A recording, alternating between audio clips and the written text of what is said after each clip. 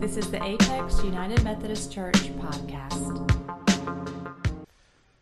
Last week, we began this sermon series on worship, on what it means to be in worship together, on what it means that we would pause each and every week to come together, to practice prayer and praise and fellowship and breaking bread and sacrament, communion and baptism. How those things seek to shape and transform us from the inside out. And last week we started with this conversation about what it looks to be transformed truly from the inside.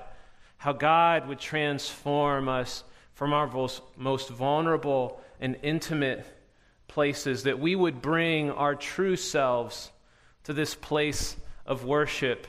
Not the happy Christian face or the church face that we can so often bring through these walls. The Walmart receiving line, as I talked about it last week, where someone asks you how you're doing and your response is, fine, fine. But that we would bring the true nature of our hearts. And I confessed to you last week that I have the best Christian face, church face around. I'm really great at it. I am. And my prayer for myself is that I would become worse. Is that it would become harder for me to bring that into these places and into these spaces. And this morning is one of those times. Because while we have had a sermon prepared about baptism and about how God transforms our identity, and praise the Lord that the Holy Spirit works in powerful ways, because I believe that is such an appropriate sermon for this time. I come to you with a heavy heart. Indeed, many of us might be coming this morning with heavy hearts for many reasons. But as I'm sure all of us are aware, we live in a time where we turn on the news and, my God, if it just doesn't make you sad. And it really doesn't matter what day it is. It really doesn't matter what day it is. I feel like I turn on the news and there's some new story. There's some new conflict. There's some new war. There's some new comment that someone made. And there's all of these opinions and all of these everything coming at us from everywhere. And it's like I said earlier. The presence of the Holy Spirit is not contingent on circumstances, but sometimes it is hard to find. Sometimes it is hard to find. And even this weekend, as I was experiencing from afar the events that we know have been happening in Charlottesville, Virginia, I have struggled with what it means to be a people of God in a world that sometimes looks like that. In a world that sometimes looks like that. And like many of you, perhaps, if you follow different events occurring on social media or however through the news, there's article, there's tweets, there's everything that's written from every possible angle. And one that really just impacted my spirit, it was very simple.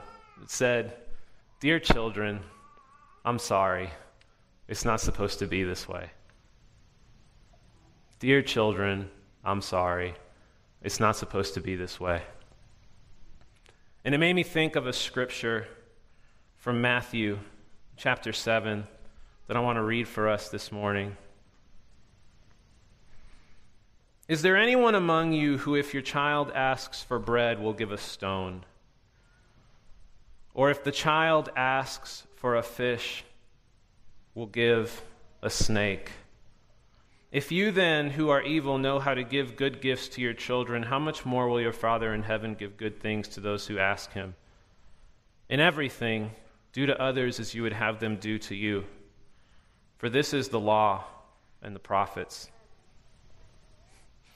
I started to think about my daughter, about what it meant for me to hold her when she was born, to think about all the dreams and aspirations I might have had for her and for her life as she grew up. And now on the eve of having a son, due in just 9 9 days or so. 12 days. Sorry, Amy. Amy's right there. Amy's more aware of this, yes. Praise the Lord. Thought about what gifts I'm giving her. Am I giving her bread and fish? Or am I giving her stones and snakes? What type of gifts will our community hand down to her and people in her generation? Will we give bread and fish or stones and snakes? Whatever those things may look like, whether we give hatred instead of love,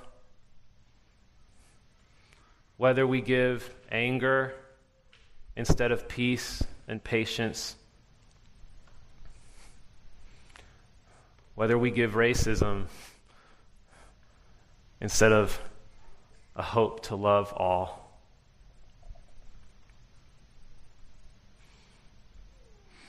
Jesus said, "Do unto others as you would have them do unto you." And what was an incredibly formational thing for me to find out is that that's a phrase, this golden rule as we call it, is something that is not just specific to Jesus and our Bible. I mean, it's been around for a really, really, really long time. And in Jesus' day, the actual more popular way to understand the golden rule was actually in its prohibitive form, meaning do not do to others what you would not want them to do to you. But Jesus flips this around. Instead of just, hey, don't do anything that you wouldn't want someone to do to you, Jesus says, actively do.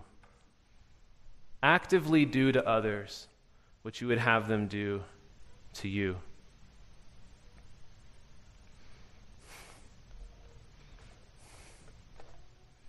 The posture of the gospel is this: arms extended, open wide. This is the posture Jesus took to show us love. You can't proclaim this gospel and stand like this. You can't proclaim this and stand like this. Racism has no place in the gospel. What we are seeing in Charlottesville, Nazi flags, Ku Klux Klan regalia, no place in the gospel. There is no place for it. And our response, is it here or is it here? How we respond matters. I want my daughter to receive this gift, that she would grow to this kind of spirit and not this. And many times this is how I stand. I stand in silence with my arms crossed, praying to God someone will take care of it. But what gifts do we want to hand down to our children? Stones and snakes, or bread and fish and nourishment, and knowing that we serve a God who is good and who loves us and who desires to bring us all in, I can't stress that enough, all in to his kingdom. And praise the Lord that we establish rhythms that remind us of how we are truly to be identified. We are the body of Christ. We are identified by one thing, and that is that we are children of God. And as children of God, what we then reflect to the world greatly matters. Because when people see us, they see a reflection of God. They see a reflection of God, for better or for worse. For better or for worse.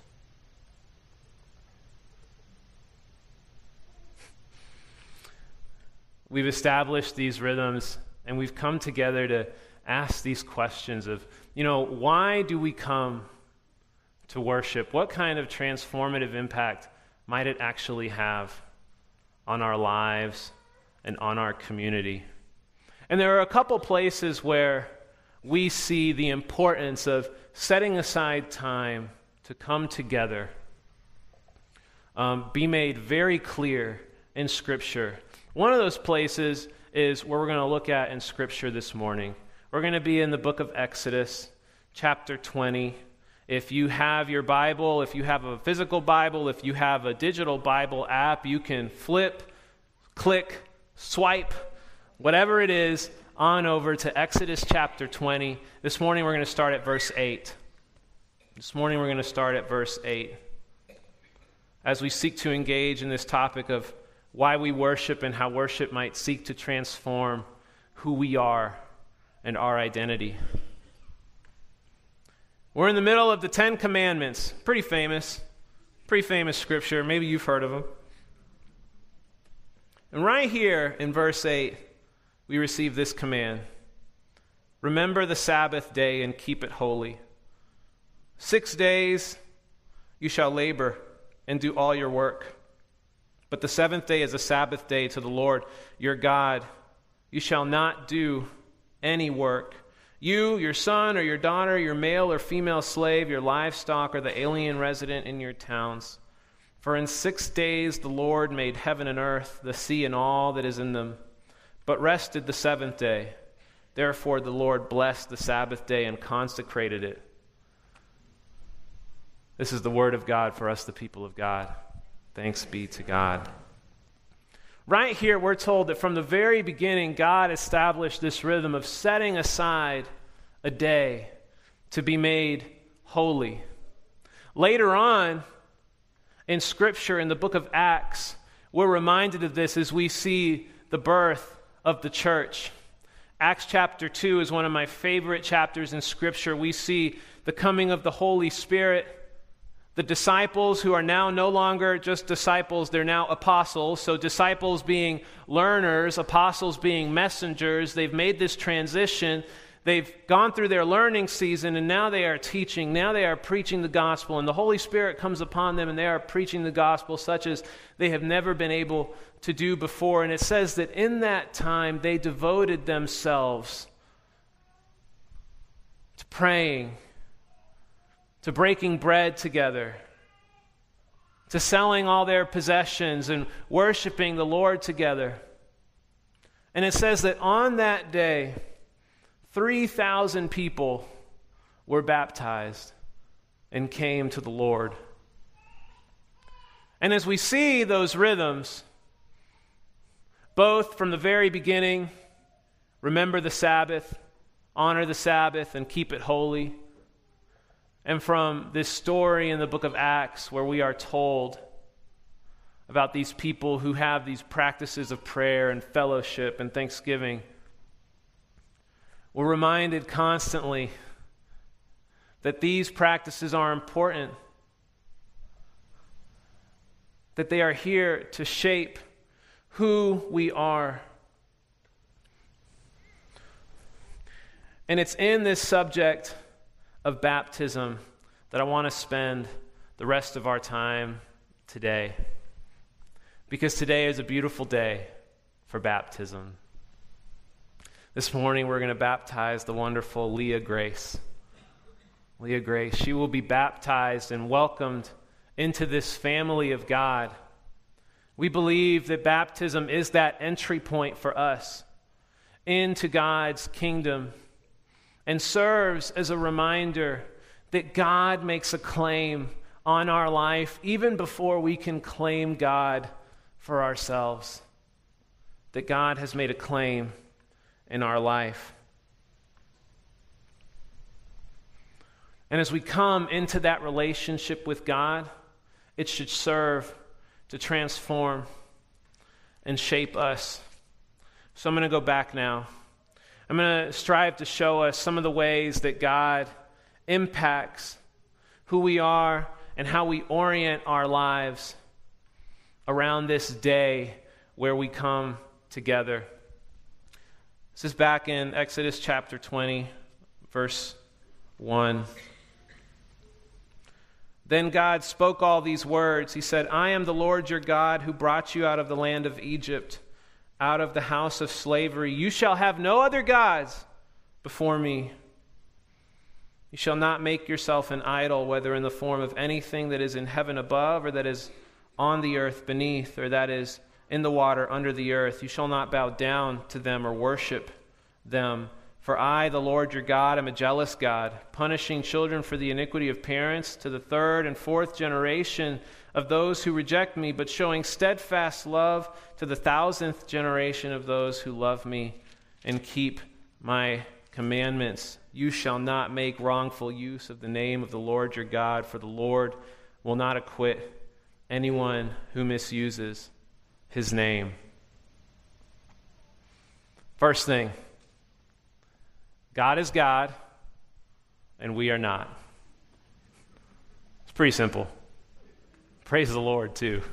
That'd be a hard job. God is God, and we are not. But how often do we make gods and idols out of things that don't have the capacity to hold that title? And it messes us up. It messes us up. We make idols out of ourselves at times, with our pride, with our arrogance. We make idols out of our jobs, sometimes such that we become slaves to our work. We make idols out of our relationships sometimes. We make idols out of nations. We forget that God has said, I am God, and you shall have no other gods before me. And so right here at the very beginning, we are told that the primary identity marker on our life is God. We are God's children. And as God's children, we should have a rhythm of setting aside time to reorient our entire life around that truth. And so we come together in this space to worship and to pray. And if we come together to worship and to pray, then not just how we are in relationship with God should be affected, but also how we are in relationship with each other. And that's really how the 10 Commandments are broken out. You've got relationship with God. I am the Lord your God. You shall have no other gods before me. You shall make no idols of anything. You shall not take my name in vain. You have a command to set aside a day to remember these things. Remember the Sabbath. Keep it holy. You won't work. Not even your sons or daughters can work. Not even your slaves can work. Not even the foreigners in your land can work. Not even your animals can work. Nothing gets to work. Everything reorients around this truth that God is ultimately God. And then that shifts outward. So we have honor your father and your mother. If we're reorienting our lives around this truth that God is God, and we're remembering that, then our relationships with people change. Our relationships with our parents change. You shall not murder. Our relationship with violence and retribution changes.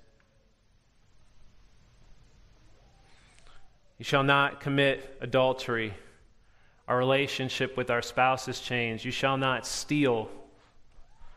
Our relationships with our workplaces and socioeconomics changes. You shall not give false testimony against your neighbor. Truth becomes primary for us. And finally, you shall not covet your neighbor's house. You shall not covet your neighbor's wife, his male or female servant, his donkey. Our desires change. Our desires change. And all of that change and all of that reorienting is caught up in this moment where we are brought together and we are reminded through this sacrament of baptism that God has made this claim on us. God has said, "You are my son, you are my daughter."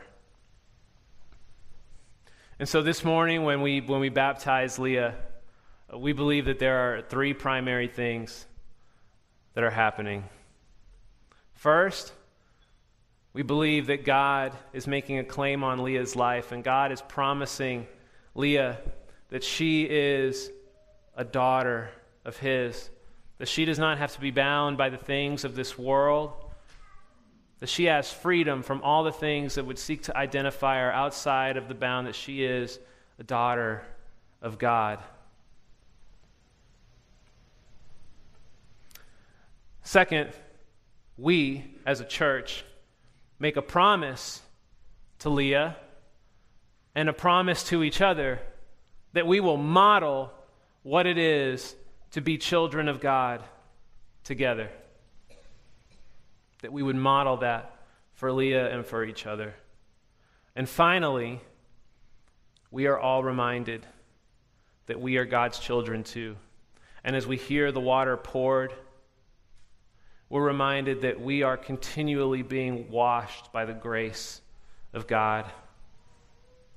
That God is enveloping us in His love, washing us of our sin, washing us of our iniquity, and giving us a space to be faithful children.